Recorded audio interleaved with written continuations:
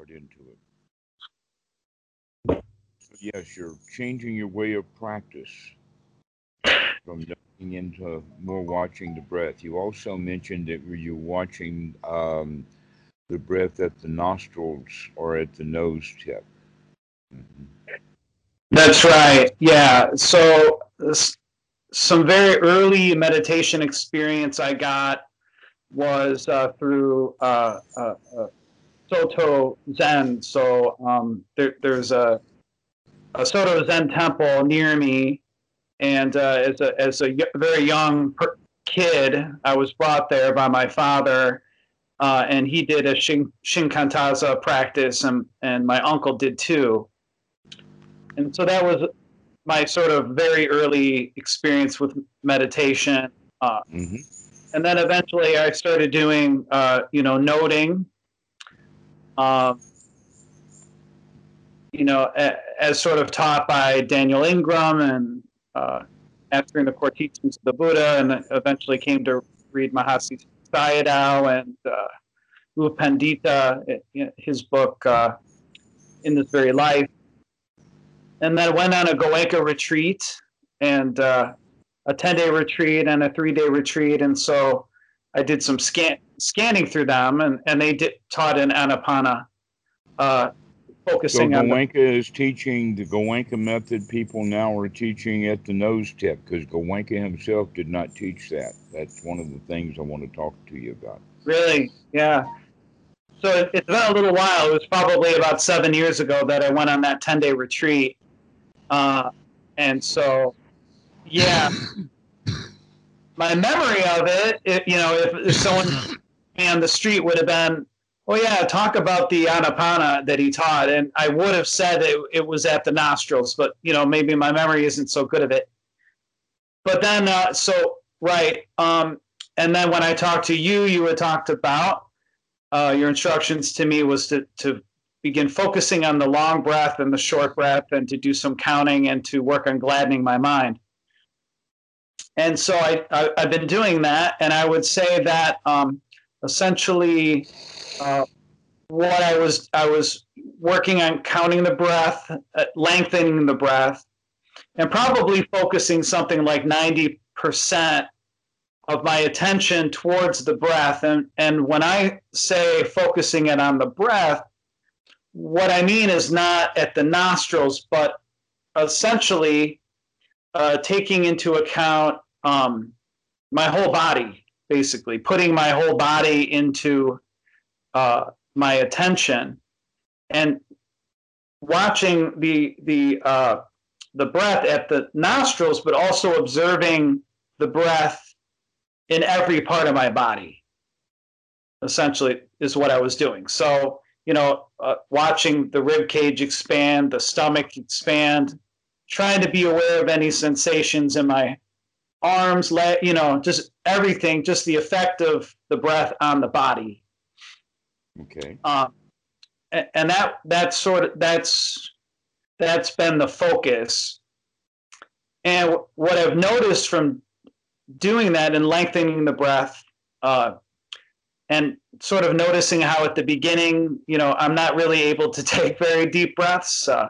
So maybe, I'm doing 4 seconds in and holding it for a couple of seconds. And even in those couple of seconds feel like, oh God, I'm going to pass out if I don't, exhale. And then eventually getting to the point where I can really lengthen the breath, and the moments between the breaths get prolonged as well. Okay. And what I've noticed is that the PT that I experienced, so from doing the sort of since the Goenka retreat, I've always got a lot of sensations around my face and head, even when I'm not practicing. So sometimes if I just sort of begin reading a book, or just even incline the mind to thinking, I get sensations of like squeezing in my temples, or like pulsations in the forehead. Sometimes it feels like there's like a wet cloth on my head. or someone's sort of like massaging my head, and that's just sort of all the time. Um, and so normally when I do noting, I'll get some PT in the face, maybe little feelings, tickling sensations in the face, uh, little like sparks. It feels like a little spark sometimes, isolated. But what I've noticed is doing this, I get a lot more PT in the face, a whole lot more. It feels almost like sometimes like someone's dusting, like dropping some kind of very fine, I don't know, like flour or something, and it's just a sprinkling feeling. Sometimes I feel it feels like there's webs, Do like you there's, like it? yeah, it's interesting to sort of focus on those sensations. So once they come, the mind wants to focus on them more and more, and to see the relationship of the breathing to those sensations. And I've noticed that with the focusing on the breath in this way, that I've been getting some PT in the sort of the between the shoulder blades, which Okay. is, Let us call them sensations yeah, so just and not sensation. call them pity because that's going to confuse the problem. Okay, Going to make it worse. Let's just talk about it sensations, and you can use the term pleasant or unpleasant sensations. okay. So those sensations, I shouldn't think of that as PT. I should think of pleasurable sensations as PT. Hmm. Yeah. Okay. Yeah. Well, okay. Yes. In a way. Um, let's go back to the breath for just a moment, and we'll start with that. Um, in ordinary uh, beginners, the mind is a monkey mind jumping all over the place from point to point to point. And if the meditator is practicing correctly, or even semi correctly, some skills will start to be developing. As those skills start to develop, we then begin to modify the technique. Now, when both of the are, in fact, as we modify the technique, as we're making progress, there may be, in fact, 3 or 4 different distinct techniques in there. When someone writes a book, naturally they want to be complete, and so they're going to put all of this stuff in their book. But when the people read it, naturally the greed of the Western human mind is to forget about the kindergarten stuff and go directly to graduate school stuff. And because they never learned the ABCs and never learned how to read, they're just playing with their PhD books because they don't know how to read them. Mm-hmm. Okay. This is the way that we have to understand that we need to practice according to the skill levels that we need to create. Okay. And generally, when people are practicing wrongly or partially wrongly, they develop the skills very slowly. And many students will then either be doing a wrong technique or a too advanced technique and do not get much progress. And so they get frustrated. And 2 things will happen in that frustration. One is they'll either work harder and harder and harder at it, going in the wrong direction, or they'll give up and quit, also going in the wrong direction. Okay. So what we have to make sure is that the student is practicing the correct things according to where they are. And you can see that, in fact, with music, that if a student, a piano student, tries to play music that's above his ability, he'll become frustrated with it, never be able to play it well, no matter how much he wants to. I know I was like that in high school. Mm. that there were an example of that is that I could play the first movement of Beethoven's Moonlight Sonata, but I couldn't play the second movement. Okay. I can hear it in my head though. So let's get back to then what is actually looked at in Anapanasati as the various skills to be developed, because the skills that are to be developed go along with um, actually all three of the Eightfold Noble Path, the Anapanasati practice, and the Anapanasati Sati Sutta, as well as the Satipatthana, that we're developing or breaking everything down according to the Satipatthana, the body, the feelings, the mind, and the mind's objects. And so Anapanasati is broken down that way, and is actually stated in the Anapanasati Sutta that Anapanasati is a practice for the fulfillment of the Satipatthana. Now, that one statement is very, very indicative because most of the people from Burma and whatnot, they love the Satipatthana, they cherish it, they relish it, and therefore they follow it exclusively, and they don't follow the Anapanasati method of practicing the Satipatthana. And for that reason, they make a few left turns here and there. Okay.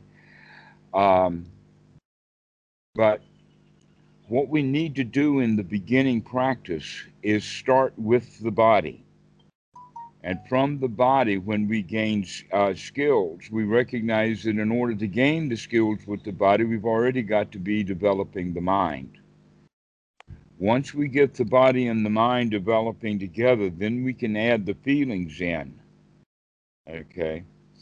And this is how it goes. We do things kind of in stages. A next way of looking at it is that if the mind is active, if it's jumping around, then it's a little bit hard to control, and about the best we could do is corral it rather than tie it down.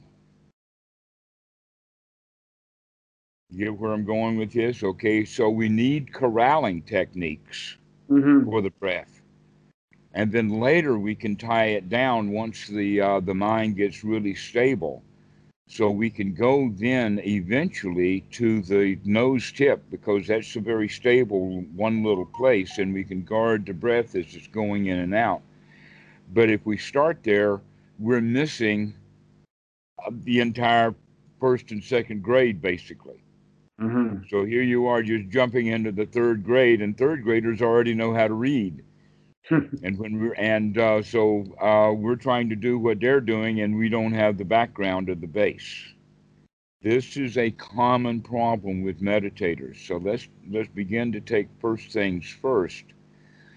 And in the Anapanasati Sutta, it very specifically talks about mindfulness or sati with the in breath, and mindfulness or sati with the long out breath for each one of the various skills that are to be developed in Anapanasati in order to fulfill the four foundations of mindfulness.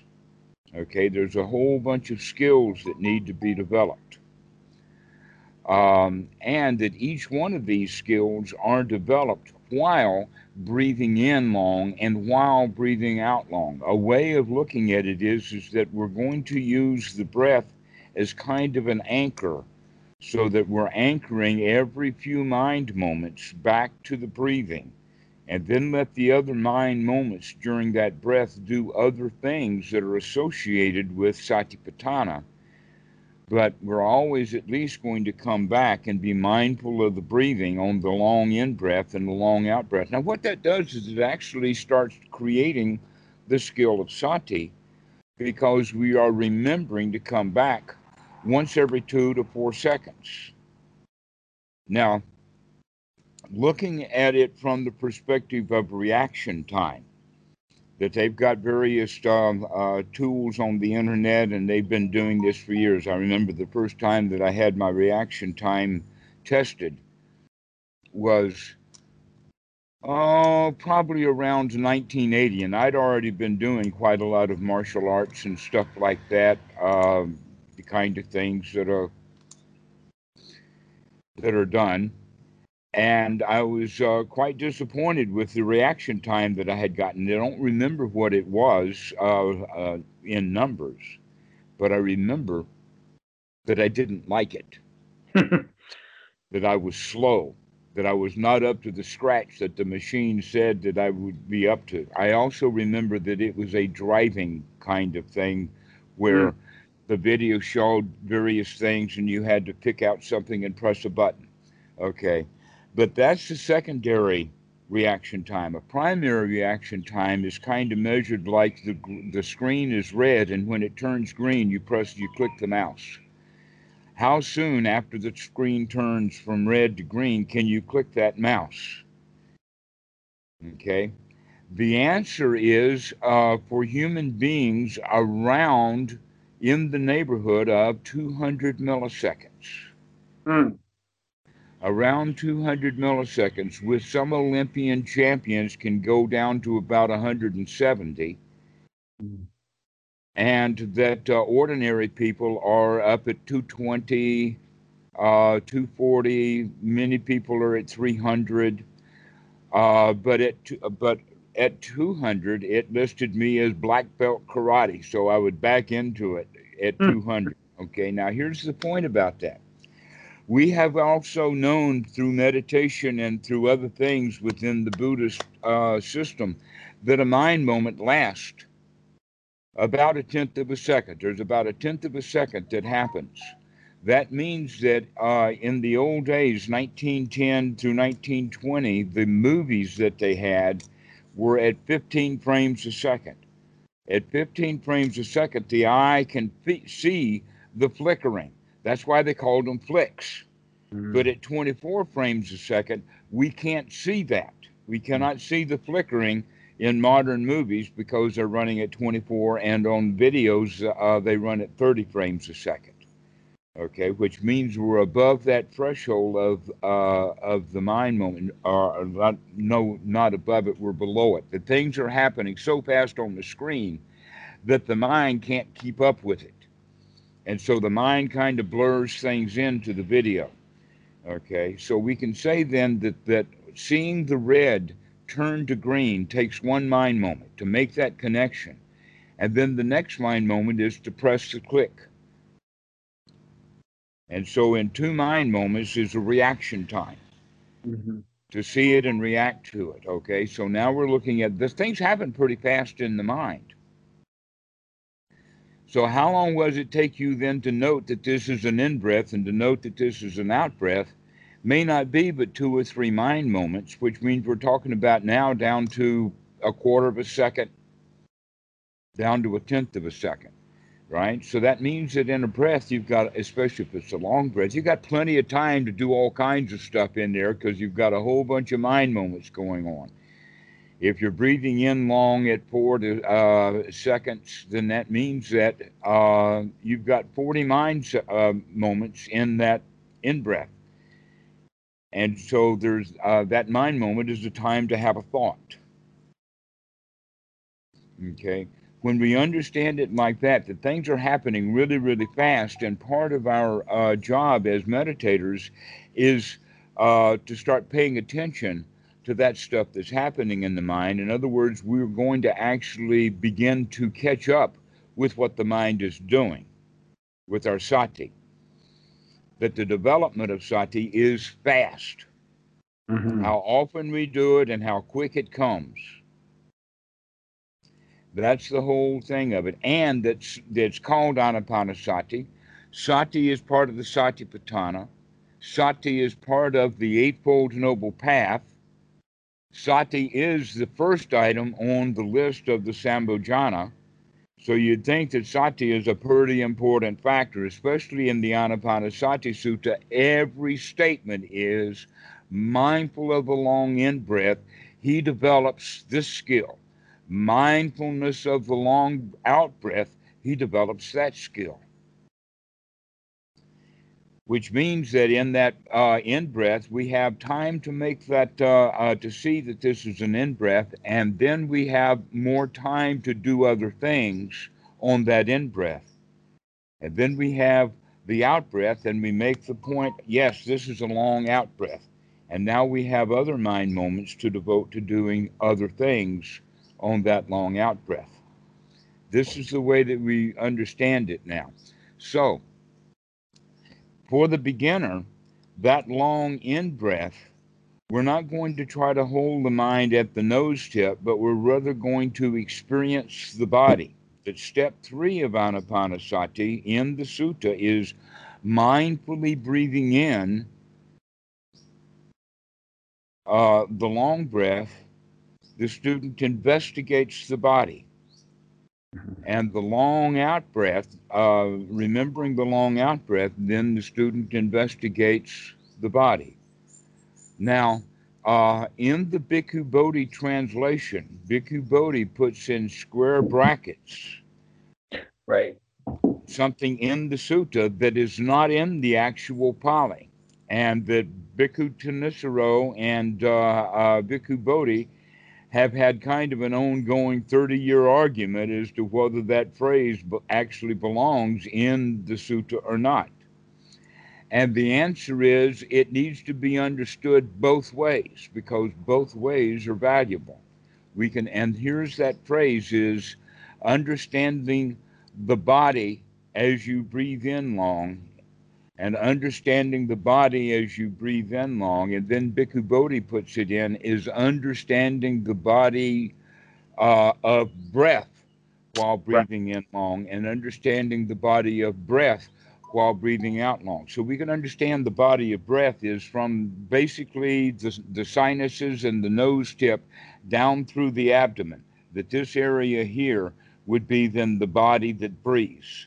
Anything that's associated with the body of breath, then we can do that. Now, with the Goenka method, as you remember, he talks about the touch of the cloth, the rising and falling of the abdomen, and all of that kind of stuff. And you can see that that's actually quite a different technique than nose tip. The Mm-hmm. Goenka doesn't do the nose tip because the scanning of the body with the breathing is counterintuitive for nose tip. That we actually want to do the full body scan. But are we going to do the full body scan of just the breathing, or are we going to do the full body altogether? Well, the Satipatthana has the answer to that in the point about that mindfully aware of the coming and the going, of the eating, of the defecating, of the reaching, the grabbing, the touching, the walking. In other words, whatever the body is doing when it's out moving, we can use that as an object of mindfulness of what the body is doing when it's doing something. But when it's not doing anything and sitting on the floor, like in a meditation posture, then um, you could say, well, the only thing that's really moving then is the body of breath. And so, therefore, we would spend more time looking at the body of the breath. But unfortunately for Westerners, and I'll say it this way, we were grabbed up off the floor when we were 3 years old and put in a high chair. The children in Asia didn't happen to them. So Mm. here in Thailand, we have parties at this house often, and people sit around on the floor. Uh, I've got uh, I've got two people that I'll talk about. One of them is a stepdaughter, and the other one is the partner of the other daughter. So I've got two young females, and the stepdaughter I began to notice her when she was 11 years old, and now she's 18, and she still does the same thing. She sits when she eats her food in lotus posture, Hmm. full lotus. That's how she eats. Wow. Yeah. Okay, now Westerners are impressed with that. Thai people are not impressed because that's a common sitting. Everybody can go into the lotus posture. I've got an 8-year-old girl that can get into postures I can't get into. And I worked on these posture for 40 years. But I'll also say something that there is in the Pali, in English language translations. Yeah, because I went back and I looked because I saw it in Sutta number 38. So I went back to the Anapanasati Sutta to make sure that when the Buddha is talking about when you go to a hut, a heap of straw, to a tree, or to the forest, and sit down cross legged, that's in the sutta, the cross legged posture. Guess what? The Pali does not say cross legged, it just merely says sitting and refers to a couch or to a chair. And it's natural that if you're sitting on the ground or on the floor, that you would be sitting in a cross legged posture. Mm. But the cross legged has nothing to do with anything other than bad translations of Westerners who saw people sitting in meditation in cross legged postures and thought that they had to be done in cross legged posture. So, in fact, whatever posture you're in is the correct posture for Anapanasati. Mm. Whatever posture you're in, so long as it has only one property, and that is that it's comfortable. And even if the standing posture, because standing is an uncomfortable posture mostly for people. Walking is an easier posture than standing. If you don't believe me, look at any queue or any line of people standing in line waiting. Can they just stand there? No, none of them are standing there. They're fidgeting, they're pissing around, they're moving, they're lollygagging, they're worried, they're looking at their clocks, and they're doing all kinds of stuff, and nobody's just standing. So standing posture is a difficult posture for humans, I guess, just to stand. Um, and yet, a good meditation teacher like Achan Po, it would be common for people when he is out to gather around, to stand around waiting for him to have an audience with him. And he looks, he notices, can people actually just stand there? Hmm. Or are they going to stand there fidgeting? Mm. Okay.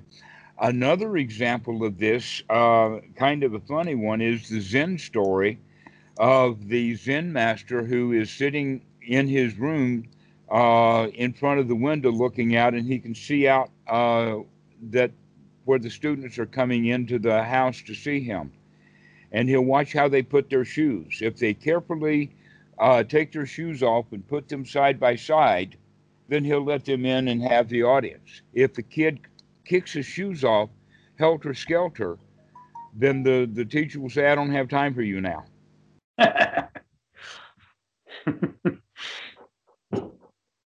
Okay. Now, the reason that we're talking about this is because this mindfulness that we're starting to develop has nothing to do with posture, and it has everything to do with mindfulness.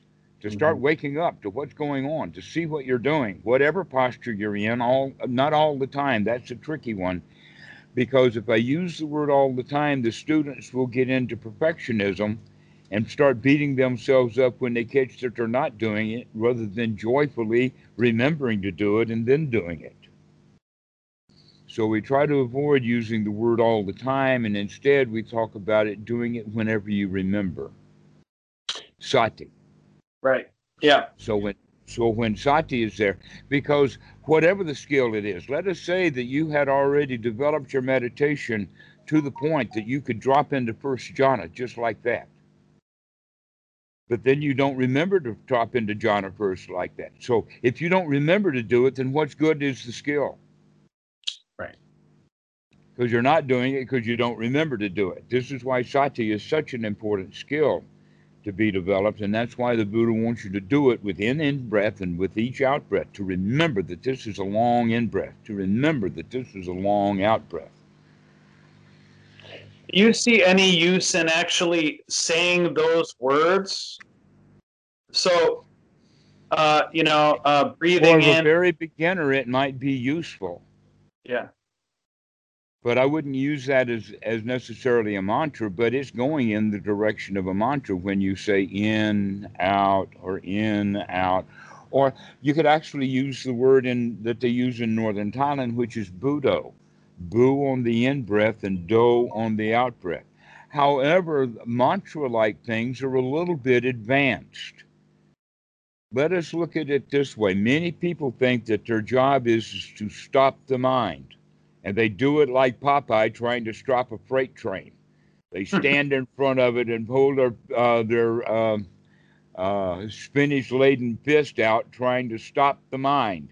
Mm. And they're frustrated. They can't do it. Okay. There's another way of looking at it, and that is that first we want to put, like a horse, we want to put it into a pasture. Mm.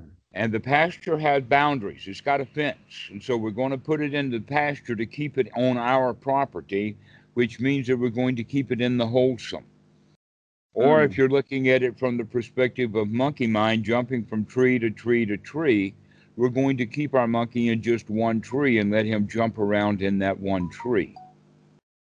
So we're beginning to put some boundaries there. And the boundaries that we're going to put on are the boundaries of what is a hindrance and what is not a hindrance, so that we're going to start removing the hindrances. Now, this is the major change from what is practiced in the Mahasi method versus the Anapanasati, is that in the Mahasi method, you note what it is, and then you note it again.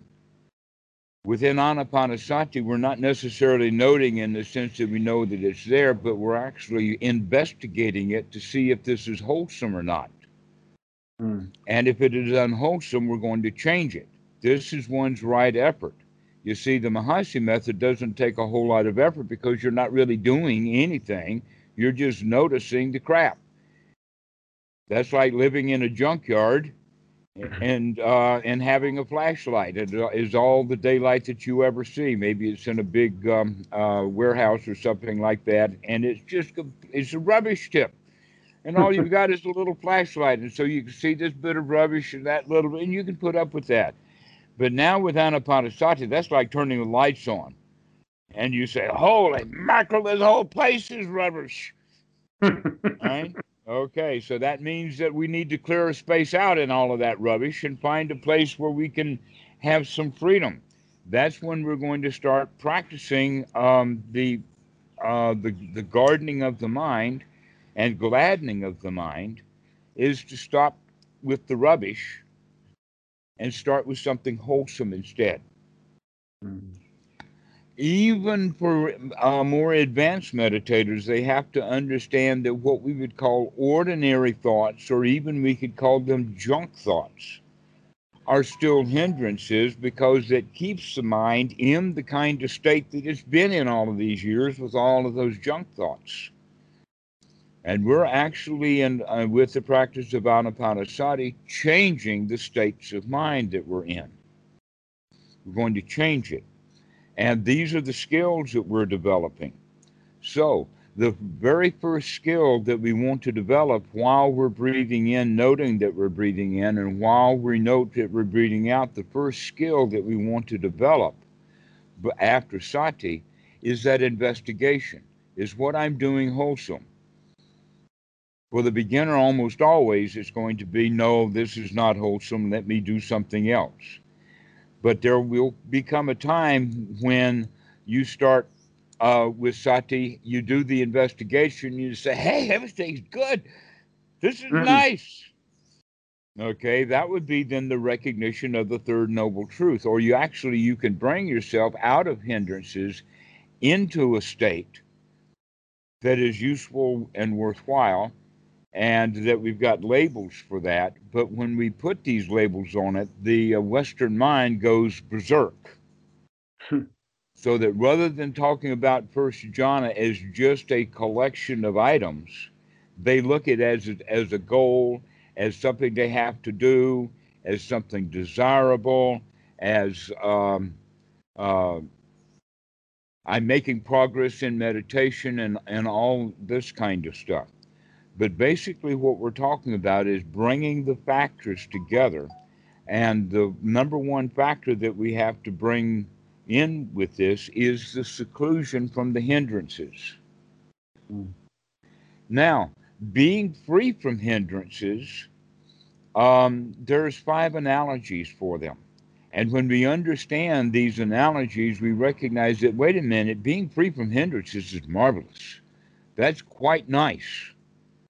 And that we should recognize that. That, wow, freedom, freedom from these hindrances. And so the 5 analogies is one that it's like being sick, that you're in bed, you're in the hospital, you don't feel good. And then you take your medication, and a few days later, and you feel like you're ready to leave the hospital. So you're looking for the doctor. Doctor, can I get out of here? Can I get out of here? I want to go home. Okay. There's a completely different change from being sick and, oh, poor me, take care of me. Oh, I need to be in the hospital versus, hey, I'm okay now. Let me go home. I want out of this hospital. Okay. This is the kind of attitude that we want to have, is from the attitude of sickness, of depression, of unhappiness, into, hey, I'm ready to go now. Mhm. Another example of being free from the hindrances is like being in jail and then getting set free. Mm. That in fact you are in prison, and the prison you're in is the prison of your own thoughts, Mhm. and you can become free from that prison. Another example, in fact, this one is really, really powerful. And that is, and in fact, it's quite useful to think that you've been on a journey. Now, you have actually been on journeys. And when you're on a journey, you've got baggage. And when you've got baggage, you've got to watch that baggage. You've got to be careful. The thieves are out there. In fact, the thieves collect at the airport and the train stations just so that they can rip people off who don't take care of their baggage. So traveling is dangerous in that way. And let's say you've got all your bags over here in this corner, and now you've got to go up to the ticket counter. What are you going to do? This is why people like to travel in groups, so one person can guard the bags while other people go and get work done. But if you're out there on your own, you got to get your work done and guard your bags. Mm. And now, after the journey is finished and you get home, you can set the bags down, and very rarely does anybody unpack their bags immediately when they get home. No, they set the bags down, they lay down on the bed and say, whew, well, I'm glad I'm home. I'm glad that's over. So that's a way of thinking about being free from the hindrances. Wow, I'm glad that I can put those bags down and relax. Another example that the Buddha gives is the example of being free from debt. Now, people in the West are in debt a lot. They owe mortgages, they owe car payments, they have credit cards, and everyone that I talk to would say, yeah, it would be so good if I didn't owe anybody anything.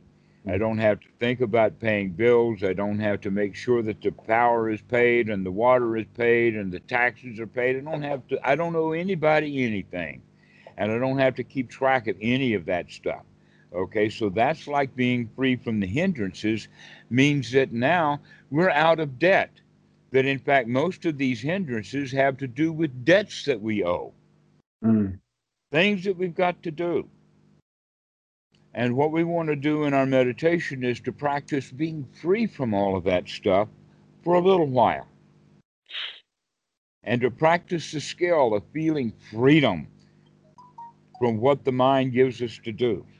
This Mm. is why Anapanasati, the primary point now, is the step 10 of Anapanasati. Now, if we look at it this way, there are 4 tetrads.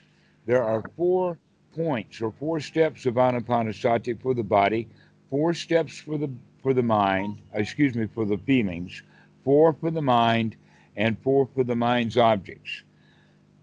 Basically, what you can say is the first 2 of each one of these things, like 1, 2, 5, 6, 9, 10, and 13, 14, is more for the beginner.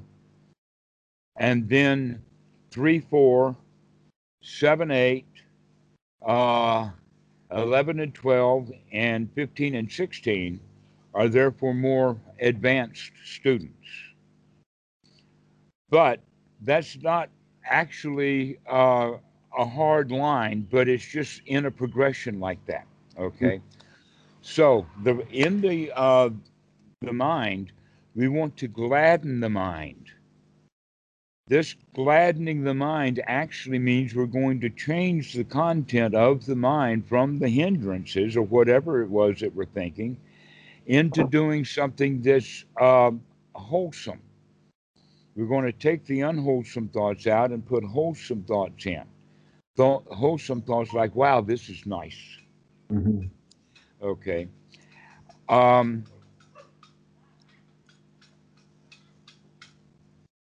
in Sutta number 2, in the Sabha Asava Sutta, it talks about what is worthy of our attention. What is worthy of our attention? Most people will spend time thinking about their past, thinking about their future, thinking about who they are and what's going on, trying to solve their problems and what like that. And the Buddha puts those into the realm of who was I in the past? Now we can have that who was I in the past when I was a child, who was I in the past when I was a teenager, who was I in the past last week, or who was I in the past in some previous lifetime. All of them are in the past. And so, whether rebirth or reincarnation exists or not is irrelevant because we do know that the past exists. And thinking about who I was in the past is not wise attention. That in fact, you probably, if you start thinking about the past, you're going to run across some tragedy or another because you've had tons and tons of tragedies in the past. And so, if you muck around in the past, you're going to remember some tragedy. And if you don't muck around in the past, then the other place to muck around is in the future. Well, guess what? We can create jobs to do to try to fix the tragedies that we remember from the past. And so we go from past to future. The past finds a problem, the future is going to fix that problem. And here we go back to work again. Now we're in debt. We got to go fix the problem that we saw in the past, or it's a prison for us. By the way, there's a fifth item on that list, and that is being a servant or being Mm. employed. Mm. That you got to get up in the morning and go to work. You actually owe something. So you can see these things are interrelated. Working at a job and being in debt and being in prison are all the same thing Mm. when it comes to being in the mind. They're all the same thing. I got to go to work. What have I got to go to the work to do? Something that I remembered to do. And so now I've given myself a job to do. With Anapanasati, it always comes back to right here, right now.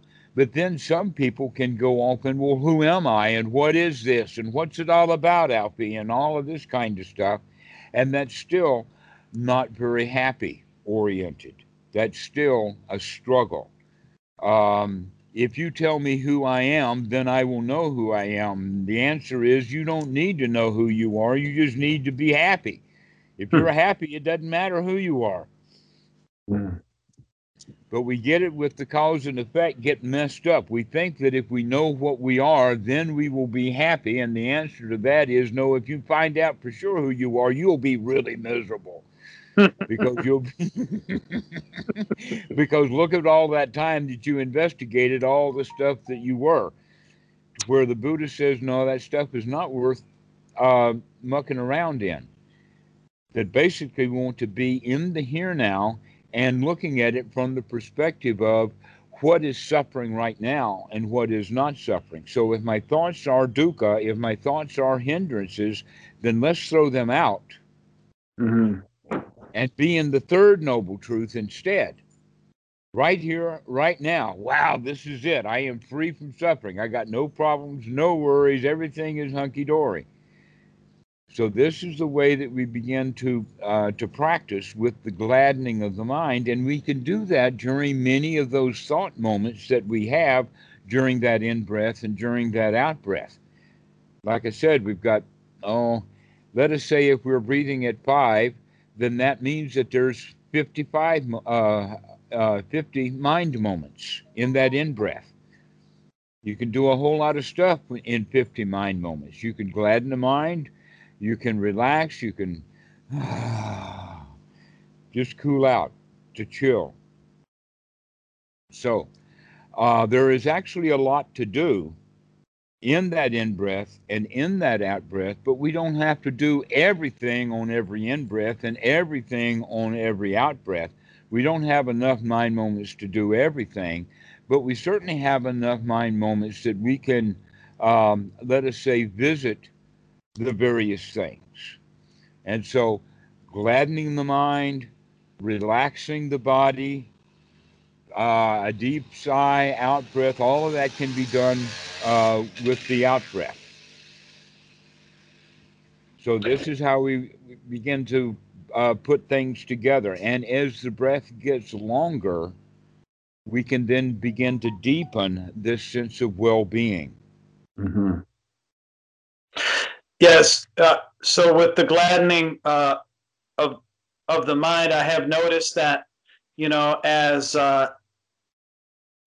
as the sati gets more established and the concentration grows, um, and the hindrances start to go away, you naturally begin to feel gladdened. You just feel, What a relief. yeah. It just sort of comes naturally. Um, but then I've also worked a little bit on consciously trying to, uh, I don't know, expedite the process a little bit. And like you said, I've done it through trying to relax the body, or to imagine, focus on the soothing sensations of the breath. Mm-hmm. So Exactly. I did. I'm curious, what you might think of this. So I used my imagination. I don't usually muck about with uh, visualizations or anything. But one thing I imagined was, it's sort of like right here in my chest was a ball of light. Uh, One time I did, and I imagined it being sort of like the light of the Dhamma, just this pure goodness. And one time I imagined it as sort of like a jewel. And so when I breathed in, it was sort of like being filtered through that light and going into my mind, and then out. I was sort of trying to exude it. And then when I breathed down, it was filtering through the light, and I was trying to bring it into my legs and my lower body. Did you And enjoy that? I found that it really, I don't know, like it really helped, I don't know, make me feel good, which again is not something I ever did, with the Goenka or the noting. There would be a good feeling in being concentrated and not having the hindrances there. But this is just sort of on a different level, a whole different level. And I think it increases your ability to concentrate and have your sati be strong. Okay. Um, let's leave that as something for you to experiment with Mm. more and more. But one of the hallmarks that I have seen in both the Mahasi and the Goenka method, and they're basically the same thing. One's a little more stylized or formalized than the other. But one of the things that I see that they're missing is this quality of gladdening the mind and bringing up sukha. And they do talk about piti, but then they misunderstand what they're talking about, because the piti is only going to come with the sukha. Mm. And if they don't talk about the sukha, then the piti is not going to happen.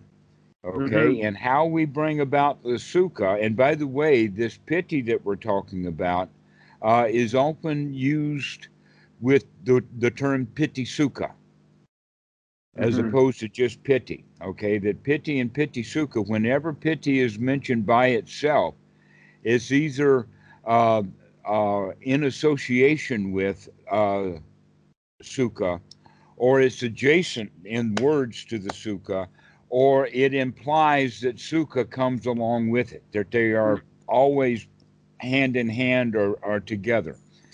That basically you could say that they're both on a continuum. But this continuum cannot happen without the gladdening of the mind. In other words, you have to throw the hindrances out in order to develop the sukha. Now, the sukha itself, the word sukha, is in the Pali directly opposite of the word dukkha. Mm. Not only that, but it's directly opposite in the Thai language, that they have the word duk and suk also. In Mm. fact, there was a famous advertisement, a beer ad, that had Quam Suk Dikum Dum Dai. Now, Quam Suk is actually happiness itself, happiness that you can drink. Now, I know it's a beer commercial, but that just points out the language. Okay, Quam Suk or Sukha. I also have a student whose family is from Gujarat. And he says in the Gujarati language, guess what? Duki and Suki are exact opposites, Mm. satisfying and unsatisfying. Okay, so it's interesting that the Buddha is talking all about dukkha, dukkha, nirodha. And now in the Anapanasati Sutta, he's talking about the development of the skill of sukha. Why? Because we've already developed the skill of dukkha. We're good at it. Right. Yeah. We have been practicing dukkha and practicing unsatisfied and practiced criticism and being critical and judgmental our whole lives. Now it's time to change the critical back into the nurturing, to Mm. begin to nurture ourselves, to tell ourselves everything is all right. That in fact, in the Pali dictionary, the word sukha has the following list: it has safety, security, comfort, and satisfaction as its primary ingredients. Satisfaction. That's it. Why? Because dukkha is unsatisfying. Mm-hmm. Sukha is satisfying because we feel safe, we feel content, and we don't want anything. So this is a feeling. This is Vedana. This is in the Vedana section, but we arrive at this by talking ourselves into it by using wholesome language, wholesome thoughts, then we'll start to develop it. Or you can think of it in wisdom. An example of that, um, in these analogies that we use, you can see several analogies would have to do with things are dangerous. In prison, things are dangerous. When we're sick, it's dangerous. Okay, when we're out on a journey, it's dangerous. And if we're in debt, that's also dangerous. So there's danger in the hindrances, and that we wind up with a kind of a little bit of fear in our lives. Now, basically, 100,000 years ago, when man had not developed cities yet, we all lived in a jungle. We all lived in a dog eat dog environment, survival of the fittest, and everything was dangerous, and we needed fast reaction times. I even have to go so far as to say that in this case, it wasn't dog eat dog, it can be human eat human. The Mm. humans have cannibalism as a taboo from our past. It went from cannibalism to human sacrifice, and then from human sacrifice to animal sacrifice, and then from animal sacrifice to a great big God one time deal sacrifice. But we still are in that situation of unsafe. We don't feel safe. That we start and we built our cities in order for security. In fact, walled cities, the whole idea of a walled city is for security. Mm. And yet our modern cities, we call them a concrete jungle. Guess what? We made a city to make ourselves feel safe, and we still don't feel safe. So our city building didn't make us feel safe. We still feel danger. Mm. So that's a feeling. that is, let us say, habitual comes from our childhood because when we're babies, life really is dangerous. Most babies that are born, the likelihood of them dying is very high. Infant mortality in many countries is very high. Childbirth, and in fact, most children never get born, they die as a miscarriage. Mm. Okay, so things are dangerous when we're really little, and we get the sense of fear when we're little. But right now, there's no reason for you to feel afraid. Wisdom will tell you that you're safe. Look around your room right now. There's no alligators on the floor. You don't have a python crawling up your leg. There's no spider on the desk coming towards you. No, everything is safe right now. Why is it then that we still feel unsafe when the reality of the situation is that we're okay? This porch that I'm on is not dangerous. The room you're in is not dangerous. Why is it that we have this underlying sensation that things are not quite right when, in fact, knowledge or wisdom or investigation will tell us that things are, in fact, not dangerous? Mm. So, this is also part of the hindrances that we have to remove is not just the thoughts of danger, but the kind of feelings of being in danger also, and get ourselves into a feeling state of everything is okay, everything is safe, everything is sabai, sabai. That's a Thai word. Mm. Everything is hunky dory, no danger. Mm. Okay, any job that you have to do can wait for right now. Right now is not the time to do the job. Now is the time to sit down and relax and enjoy my life. Mm. Okay, and so So, would you say that the PT and the Sukha rise together at the same time? no, no. Let me describe that to you. So let's go next. Okay. Um, Actually, the answer to that is po. Sometimes yes and sometimes no. And Mhm. I'll give you some examples so that you can understand how it is. In meditation, normally the sukha starts off very easy going, and then the piti will build. Mm. And this pity that's building is basically the attitude that I can do this. You see, a lot of Westerners, because of mistakes of the translations and whatnot, they think that pity is a bodily sensation. You mentioned that. Yeah. You talked about it. Okay, so pity is not necessarily a bodily sensation. It's an attitude, and the attitude gives rise to these bodily sensations. Mm. Mhm. Okay. And so what we're trying to do then is to develop the attitude of a winner, developing the attitude of a lion. So we take that sukha that everything is okay and we add to it is that, hey, I can put myself into this okay state anytime I remember to. No matter how obstructed the hindrances are, I can throw them out and come back to this present moment and Mm. feel really good. That's the piti.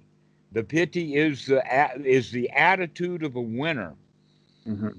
and that the Buddha himself was known as a lion. So that's his piti is the attitude of a lion. I can do this. I'm on top of this show. I Mhm. can handle any um, uh, debate. I can handle any conversation. I can handle any police. I can handle anything that happens. I can even handle my own death very happily. Mm. That's the pity when it's the right attitude. The right attitude is bring it on, boy. I can handle this. Mm. I'm the champion here. Well, you see, most of us don't have that. We have the victim's position. Oh, I need help. Right. Okay. So So we need to you change that can from, you have the attitude of PT without the without the corresponding body sensations, yes, or but like a they are very unrelated. very low level sense. Mhm. So high levels of bodily sensation isn't necessarily an indicator that your attitude, that the PT attitude is good. Like you can still have a good high PT attitude without the sensation. Is that true? Well, okay. But let me counteract that with some analogies of the real world. Mm. Okay, I'll give you two analogies. One is at a football game where one guy makes a touchdown. What does he do when he makes a touchdown? Celebrates. Okay, yeah, but what does he do with his body? Like He right at throws the his hands in the air. He does right. this. Yeah, He makes yeah, spike the ball. Huh? yeah, yeah, Okay. yeah. All right. But not only does the guy who does that, but all of his teammates do. In fact, they might even go into a body pile. They just all jump on, right? So everybody's doing a lot of movement. Mm-hmm. Not only that, but the people in the stands, what are they doing? The team that is following this guy or their team won, and those fans, they're doing this too. They're screaming and yelling and jumping and having really good. Why? Because they have the attitude, we won. Mm-hmm. And so that attitude of we won does bring on the bodily sensations. Okay. Yeah. Okay. But it's the right attitude. The sensations without this attitude don't mean very much. But Mm-hmm. the attitude of a winner followed by that gush feeling, ah, that's the pity. Okay, that it does have a bodily component to it, but the bodily component doesn't cause the pity. The pity causes the bodily sensations. Mm-hmm. Okay, so now the next one is that right after the touchdown is made, what do the fans do? They sit down and they sigh. Ah, relief. We've got that score. That's now the Sukkah taking over with the satisfaction. So Mm-hmm. first is that elation. We got it. We did it. We're the Right. winners. We have it. And now it melts into satisfaction. Ah, got that one. So piti and sukha are the same thing. They both have the feeling of success, or excuse me, they both have the feeling of satisfaction, but piti has more the feeling of success. We did it. We got this one. We nailed it. I'm successful at this. If I can do it now, I can do it next time I have hindrances. And so that feeling of I can do this is actually part and parcel of the piti. So this it does correspond to some of my experience, and maybe one way I would describe it using this analogy of you can do it uh, is that it's kind of like riding your bike up a hill, um, and so when the PT is good, there's that feeling of like I'm getting up there, I'm climbing. You're not like, oh, I can't, like you have that feeling like I'm doing it, I'm doing it, I'm doing it. Mm-hmm. But then I think the sukha is sort of that feeling of now you're going down the hill. Okay, and so now you can go downhill, and now it's no longer effort. So that's the thing that you need to look at then More is that let's effort. take that effort out of it. Yeah, The effort of climbing the hill and take the effort of riding downhill instead. But a yeah. lot of people think that meditation is an uphill climb. No, it's a downhill uh, uh, coast. Yeah, there is that point where you just feel like you are, I don't know. I've heard it described as, to switch the metaphors here, to not the bike anymore, but the feeling of being a young child laying on the floor in your parents' house, uh, with the sun on you, and it just feels safe, and it feels comfortable, and just that total feeling of easiness. Mm-hmm. Okay. It seems to Bill calm Moramsey talks about puppies. puppies. Uh huh. And we can't think about just puppies as a concept, but rather thinking about the young puppy with their cuteness and their wanting to be nurtured and want to nourishing. Okay, so when we're talking about puppies, and we're really referring to the nourishment or the nourishing or the how do nurturing, I think would be the the right word for it. Yeah. Uh, feel nurtured and to feel pleasant. So this is a skill to be developed. This is an important thing. And how do we develop that?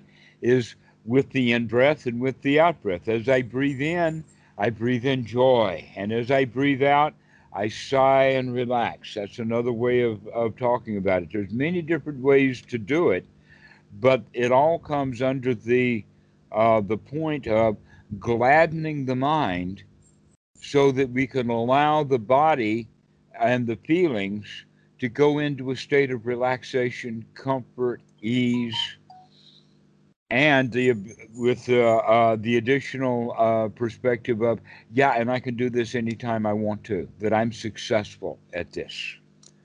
So this is now in Anapanasati. We've talked about step one. We haven't talked about step two so much, but step one is the long in breath and the long out breath. Step three is experiencing the body, doing body scans and whatnot. Now we're also talking about relaxing the body.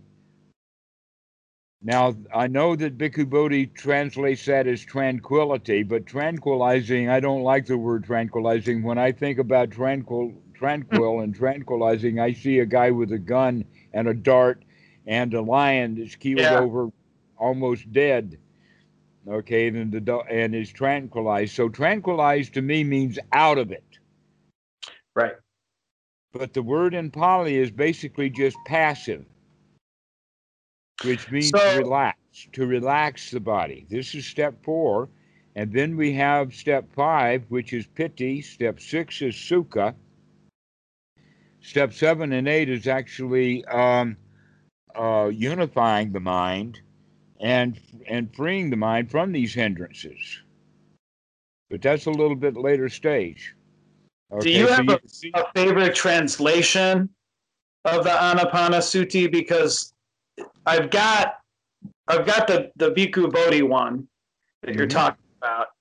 I've got this one, which is the Thich Nhat Hanh, and the Thich Nhat Hanh doesn't have some of the same issues that you've been talking about with the Bhikkhu Bodhi, uh, but it's got some other issues. Like he doesn't want to say PT, he doesn't want to say Sukha, he wants to say, you know, I don't know. He just says like joyful and happy.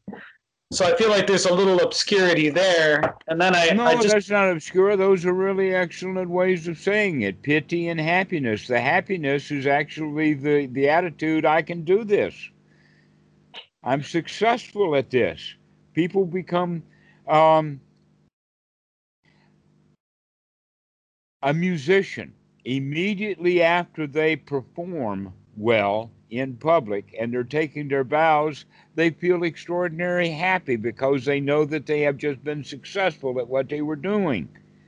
right, joyful, happy. Yeah. So I feel like in a way this is better than the Bhikkhu Bodhi. And like for number 3 and 4, like he says, breathing in, I am aware of my whole body. Um, and so he isn't suggesting that it's just the breath or just like a specific portion of the breath or the breath, at the nostril or anything. Like he seems to be accepting that it's a bit of a wider attention. Okay, well, let's look at just for a second, and you continue on. In the Mahasi method, they have the little phrase rising, falling, touching, sitting. Right. You, okay? Rising is the in breath, falling is the out breath, touching is bodily sensation and awareness, and sitting is the proprioceptic. sensory awareness, that we know what posture you're in right now. You do not have to look at your feet to see the position they're in. You know what position they're in. Why is that? Because you can feel it. How do you feel it? It's called the proprioceptic system. So rising, falling, touching, sitting. That when you slump, you can experience that. You know that you're slumping. If you wake up, you can sit up, right? Right. How Right. do we know we're slumping? We don't have a mirror. We don't open our eyes. How do you know the body is slumping? How do you know you're sitting in a cross-legged position? The answer to that is so intuitively obvious, and yet people don't even recognize that there is a proprioceptic system in the body that allows us to know exactly where the body is at any particular instant in time, and that athletes and people in sports, they rely upon that totally, almost exclusively. Mm-hmm. That you have to know where your body is, like to catch a ball. You can see that ball, you can see the trajectory, you know where it's going to when it gets close to you, where it's going to be, and you need to put your hand in that place before that ball gets here. Right. Okay?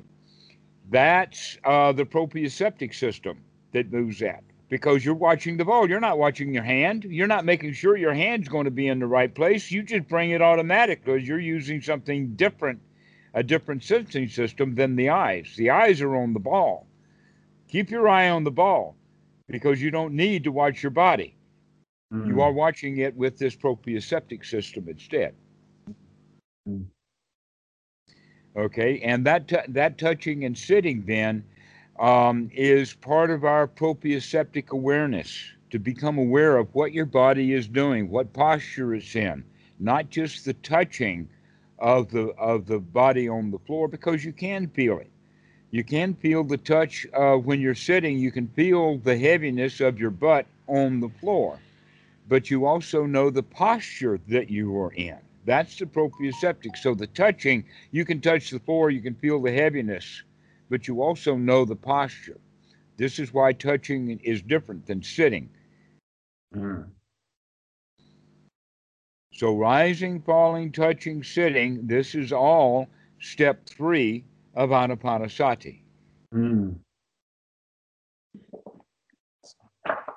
And then the next step is to relax the body. So back to your question about, do you read Bodhi or do you read Bhikkhu Buddhadasa or do you read this translation or Thich Nhat Hanh's view? The answer is to all of that, yes, yes, and. Mm. The right way to understand it most deeply is learn the Pali. Right. I, and I highly encourage people to do that as a toy, Mm. because it's really surprising how bad the translations actually are. Mm. Well, yeah, like when, so it's funny, like for instance, with the, let's see, which one is it here? Oh yeah. The fourth element of the Satipatthana Sutta, that's also like number 13 here, right? So, sometimes you hear people refer to it as objects of mind. Sometimes you hear to it referred to as dhammas. So many different explanations of what that fourth element is, that I would have to say that even now, like, I would struggle to easily define the fourth foundation. The fourth foundation of our being is our perceptions, is how Thich Nhat Hanh defines it. And so, yeah, I, maybe just I knowing the define Pali. I define perception different than that, but I Yeah. can understand how he's using the word. Okay, I will go so far as to say that for most people that is correct. Mm. Um, and that if you look at the distinction between how the Satipatthana Sutta and how the Anapanasati Sutta treat that triad, will give you some ideas. because one takes this perspective and the other one takes this other perspective. And as long as the students is taking one or the other perspectives, they're going to miss it completely. You have to have both perspectives. Okay, so in the Satipatthana Sutta, the perspective is the following. The objects of the mind are either going to be wholesome or unwholesome. In the beginning of that section of the sutta, the unwholesome is the hindrances. And it talks about each one of them in turn with the one little phrase, and this is to be eliminated or avoided. And yet, most of the people who read the Satipatthana through the Mahasi method, they don't pick that up. They think that the hindrances are to be investigated. No, they're to be investigated only enough to recognize that it is a hindrance, and then we avoid it. We don't bring it in and give it a bath. Right. Yeah. Okay? We don't let that intruder in. We do not bring him in as an invited guest and talk and give a long conversation going. No, we recognize it immediately that this is unwholesome, and out it goes. So that's a major point. This is why in the Satipatthana Sutta, it has it in the following order. Number one is the hindrances, and then it talks about the five aggregates. Then it talks about the seven factors of enlightenment, and then it talks for a long time about the Eightfold Noble Path. Basically, what we're saying is that you can either have unwholesome hindrances in the mind, or you can have wholesome things like Dhamma in the mind. So that's the way that the Satipatthana Sutta does it. Now let's look at the way that the Anapanasati Sutta does it.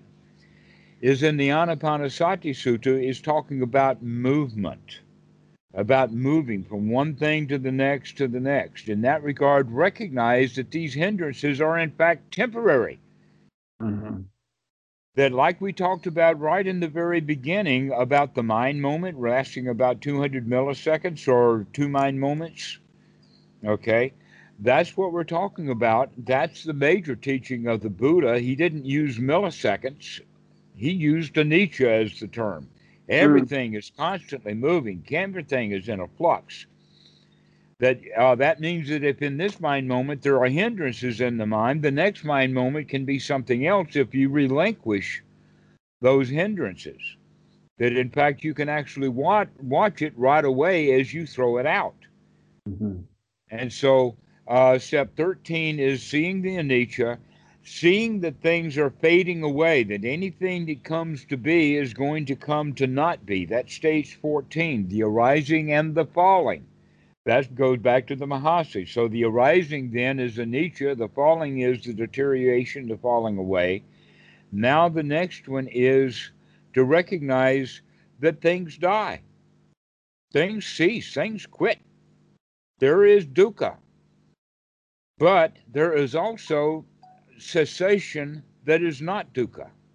Just because things die doesn't mean that it has to be dukkha. Normally, the reason that it's dukkha is because of some clinging. And so step 16 is relinquishment is the word that's used in Bhikkhu Bodhi's translation, to relinquish, to let it go, to throw it out. Well, we're doing that with the hindrances, right? We'll recognize that that is a temporary little hindrance that's come in and mucking around. Let's throw that thing out, relinquish it, and let's come back to something more wholesome. Now, we can see that relinquishment is in a little way, in the mind moment way, or we can see it in a really, really big way, like the grief of getting over a dead relic. You have to get over it, have to relinquish it, have to throw that out. This is one's right effort then. So you can see how the Eightfold Noble Path is actually what we're practicing, the skills of the Eightfold Noble Path, but we're building them by using Anapanasati. So I just noticed something. So I just got this the Buddhadasa book today. It just arrived today, actually. And let me see here real quick. So Which I one is noticed it? here. What's that? He's, I said, which one? Because he's got four. Mindfulness of breathing, a manual for serious beginners. Yeah. Okay. Yes, that's Santicaro's translation. Yes, I know. I was actually there when some of those talks were given back in 1989, I think it was. Really? So yeah, looking at the 16 points here, I've noticed that in this translation it says, like for instance, looking at like the fourth quatrad, he trains himself constantly contemplating impermanence. I shall breathe in. He trains himself constantly contemplating impermanence. I shall breathe out. Hmm. So here it includes the I shall breathe in, I shall breathe out in all of them. Yes, that's mindfully. You left out the word mindful. I will mindfully breathe in while contemplating impermanence. I will mindfully breathe out while contemplating impermanence. Hmm. So the breathing is included in all of them. And every one of them. Not only that, but the verbs are different. You see, in step one and two, it's understanding or it's sati.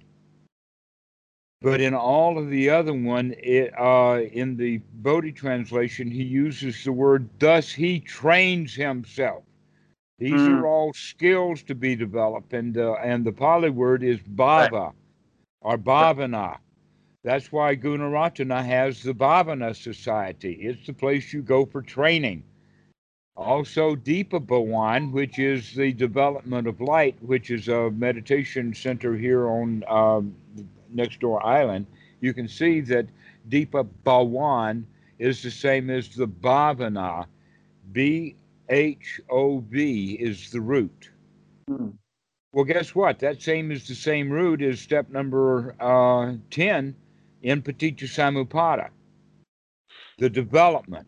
Okay, but here we're talking about the development of the self in the Paticca Samuppada, which is basically referred to. The analogy would be pregnancy. Before a child is born, it's got to be developed in the womb. Okay, so that's what we mean by development, and all of these skills have to be developed as skills, just like a piano player has to develop. So the little analogy is that little Johnny is getting ready for his second or his third recital, and while he is practicing piano, Aunt Susie comes over, and Mommy and Aunt Susie are having a conversation, and so Mommy says, "Johnny, why don't you play your new recital piece for Aunt Susie?" And he plays it for him, and he plays it perfectly. Now, most people will think that was an event. He played that piece perfectly, just like he would have the event of playing it in the recital. But within our Anapanasati world, we don't see that playing it this time as an event. We see all of the times that he's been working on that piece as part of the development, part of the skill development. So this Mhm. was all a process. And this was just one moment in the process when he played it correctly for Aunt Susie. This is not a special event. It's just another mind moment, just another part of the process. Mhm. Mhm. This is what we mean then by contemplating impermanence. That we think that an event, playing the piece correctly, that's something special. Oh no, it's going to rot away immediately. Everything keeps changing. Mm. Everything is a process and it needs to be seen as a development of a skill.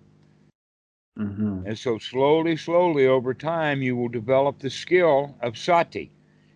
Over time, you'll develop also the skill of sukha. And as you develop the skill of sutta, you'll get the attitude that you can get into this state anytime you want to, and that's when piti gets strong. The Mm. piti comes when, with the knowledge of I can do this. It's a complete feeling of success. Mhm. And the feeling of success is a complete different feeling than the feeling of failure, even if the event is over. Like, for instance, a prize fight. both the guy who wins the fight and the guy who loses it are really glad that it's over. But the guy who got beat up, he doesn't feel quite as good about this fight being over as the guy who won the fight. The guy who won the fight, he's the one who feels really good because he's the champion. Mm. So this is what we mean by then the pity is the knowledge that I can do this, the knowledge that I'm developing to become a competent, high quality, high class human being, and I am no longer a victim. I'm not a victim to the police. I'm not a victim to the teachers. I'm not a victim to my mommy. I'm not a victim to the paycheck. I'm not a victim to my bank account anymore. Now I'm the boss here. Mm. We take that attitude on inside the mind. I can handle anything. This is um, one of the most important skills that we develop with Anapanasati. Is this can-do attitude, because that can-do attitude, it eradicates fear. Why? Because if I have the attitude I can do this, then I'm not afraid that I can't do it. Mm. So you can see that with this winner's attitude, this piti becomes sukha automatically. But the way that we normally develop it is by developing sukha first. We eventually start building up this so that they work hand in hand. Let me give you So, one more example. oh, sure. The other example is that on New Year's Eve in New York City or in Washington, D.C., they will have a big ball coming down 10, 9, 8, 7. And when it gets to 0, what happens? Drops completely. Everybody starts to cheer. Everybody jumps up and down. Everyone is so relieved that that old year is over, especially 2020. What a year that was. And now we're happy, okay? And so everybody is jumping for joy. And then right after that, then the music stops. All Lang Syne comes on, She'll Old Acquaintance, and everybody hugs each other and they rock back and forth and they feel sukha. Yeah. So in this regard, both of these times, the piti came first and the sukha. But Right. normally the way that because we're not really good at bringing up piti automatically, most of us can't do it without making a touchdown or having a New Year's Eve party. Mm. We don't have it as a skill to be developed. Right. But once it becomes a skill that's developed, now it operates in the normal way in the sense of, yeah, the piti and the sukha work together.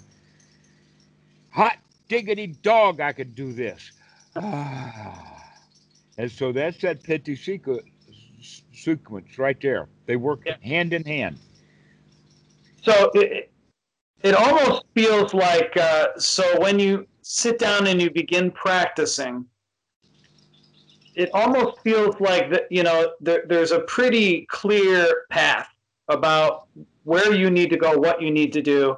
You begin focusing on the breath. The piti begins to increase. You get some sensations in the body.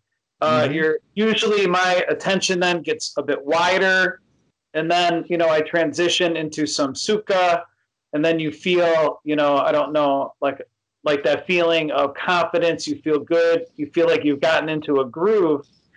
And Uh-huh. then what seems to happen to me then is I sometimes, I will get into a place where my attention seems very wide, very, panoramic, Open.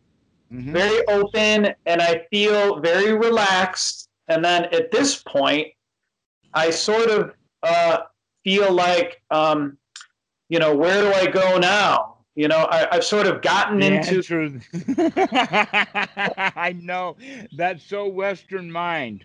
Yeah, yeah, Absolutely. Where do I go next is always because we're always going and going and going. I'll yeah, bring up the analogy of pilgrims and pilgrim's progress. Do you know what a pilgrim is? yes, yeah, yeah, Okay, there's actually a book from the Middle Ages called The Pilgrim's Progress, okay? What is a pilgrim? The whole point of the pilgrim is that he's going someplace. He's on a journey. but he's on a journey to someplace. He's on a journey to a holy place or to a shrine. What does the pilgrim do when he gets to that holy place? When he gets to that shrine, what does he do? More than likely, he does some pujas, some ooby dooby gobby gobby, some rituals or whatever, and then he goes to the next shrine and he continues being a pilgrim. And there he was in a holy place, and he Right. left. Right. Yeah. And here you are in a holy place, and you're saying, "Okay, what's next?" Well, the momentum goes away, and so you end up in a, and it feels very uh, equanimous. And at this point, the thoughts begin to come back because it's so relaxed, and the momentum seems to drop away. Where like the counting of the breath, I kind of want to stop doing that. I Okay. kind of want You just to, gave yourself the clue. yeah, Okay. That's the clue. Is the thoughts come back again. When the thoughts come back again, you're going to say, "Oh no, I want to remain in this state." So in the story of the Pilgrim's Progress, when the pilgrim becomes dissatisfied with this holy place and says, "Oh, I got to go to the next one," that's that thought that picks him up out of his holy place and puts him on a journey again. There yeah, you go again. You're off on a journey again. You've lost it. right, Okay. The yeah, Buddha talks about this state um, is to be developed getting into it. The skill of being easily able to get into a state of comfort and ease that is sukha, piti, everything is okay. And Mhm. then the next skill to be developed is to be able to sustain that. right, That in yeah, fact, the applied thought and sustained thought, this is exactly what we mean by that sustained thought, is to be able to sustain having wholesome thoughts in the mind. Mhm. Okay. That let us say that what we are going to do is investigate that holy place, to investigate that shrine, to find out how nice this place really is, rather than saying, "Okay, time's up, got to go back on our journey again, got to yeah, go back into the hindrances, go right. back, pack our bags, and go off on a trip, go back into debt, go back to jail." uh, Okay, so that's the answer then to it is that we have to learn to keep this state going. And that's the skill to be developed, the skill of getting into it and then the state of being able to maintain it. And once you get that state, now we can begin to talk about higher jhanas. But almost all the students that I know about, if they do get first jhana, and generally it's not, they just talk themselves into it and said this is first jhana, and then immediately they want second jhana. Hop mm, to the dog, on they go. right, No, this first jhana is the absolute base. Let's say if someone becomes skilled at fourth jhana, 99% of his time is developing first jhana. If he has first right. jhana, then the other jhanas are quite easy. Do you find it useful to distinguish uh, between samatha jhanas and vipassana jhanas? That's a little bit beyond what we need to talk about today. That's a whole different um, uh, concept. Basically, what you can say is, and I'll give you just a tiny little bit about this, is that the normal way that people work with jhanas is long, slow, hard work, struggling and whatnot. And the idea of the Vipassana jhana then is that once you develop first jhana so well that you can just pop into these states easy. But you can pop right back out of them. But when you pop out, you're not going to pop back out all the way to hindrances. You're just going to pop back into first jhana. And are piti and sukha connected to the jhanas? Are They they? are the definition of jhana. Oh, No okay. piti, no jhana. No sukha, no jhana. Yeah. No seclusion from the hindrances, no jhana. No applied thought, no being able to make the mind do what you want it to do, no jhana. And when you stop having the mind do what you want to do and start going back into hindrances, you lose the jhana. The first jhana has 5 factors.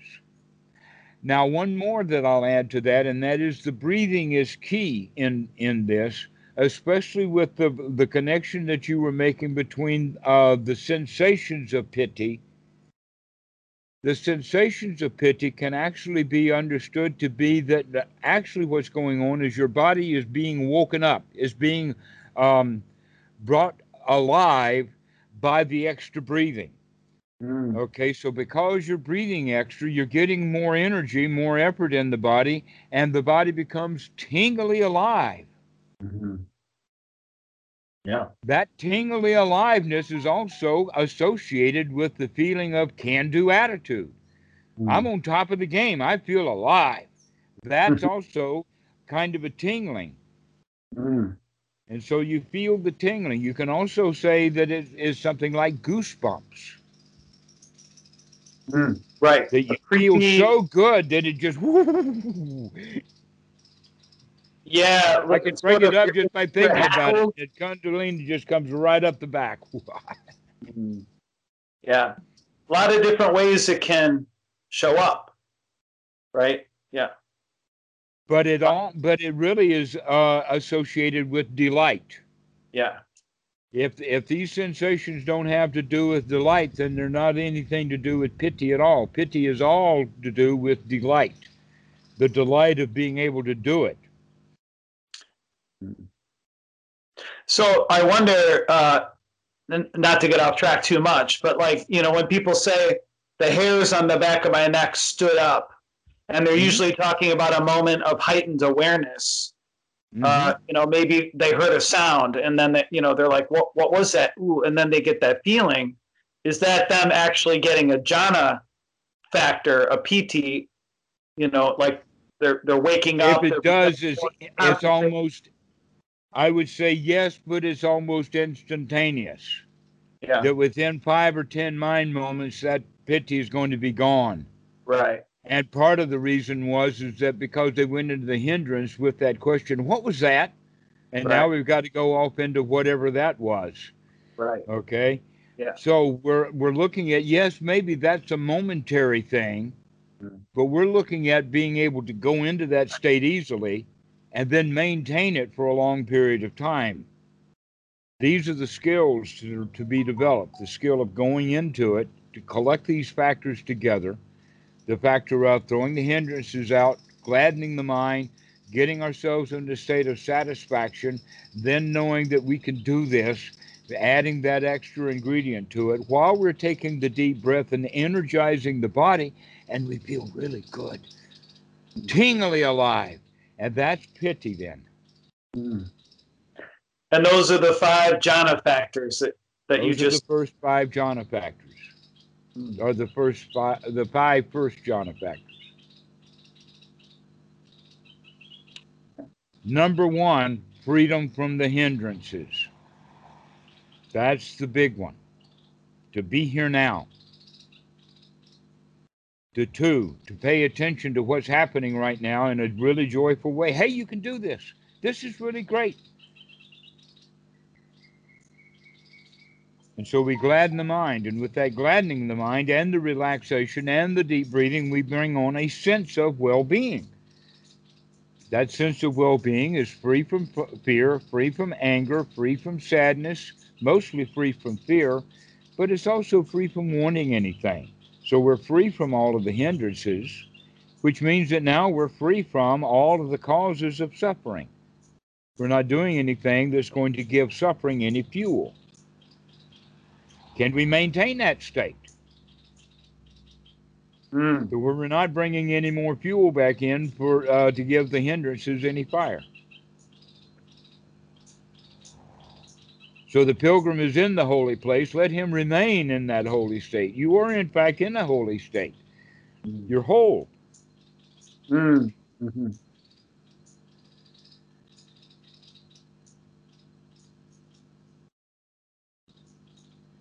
So let's leave this now. We've been going at it about an hour and 40 minutes. Sure. And you go and practice this and enjoy yourself. And then a few days, a week, call me and we'll continue on. Okay. Thank you. Thank you very much. Alan, it's been a joy to talk with you. I really want, and I'm glad to see you're making progress. That's really great. Good. Thank you. This is Congratulations. a wonderful opportunity. I'm very grateful for you teaching me and working with me. Okay. Bye now. Okay. We'll see you. Bye-bye.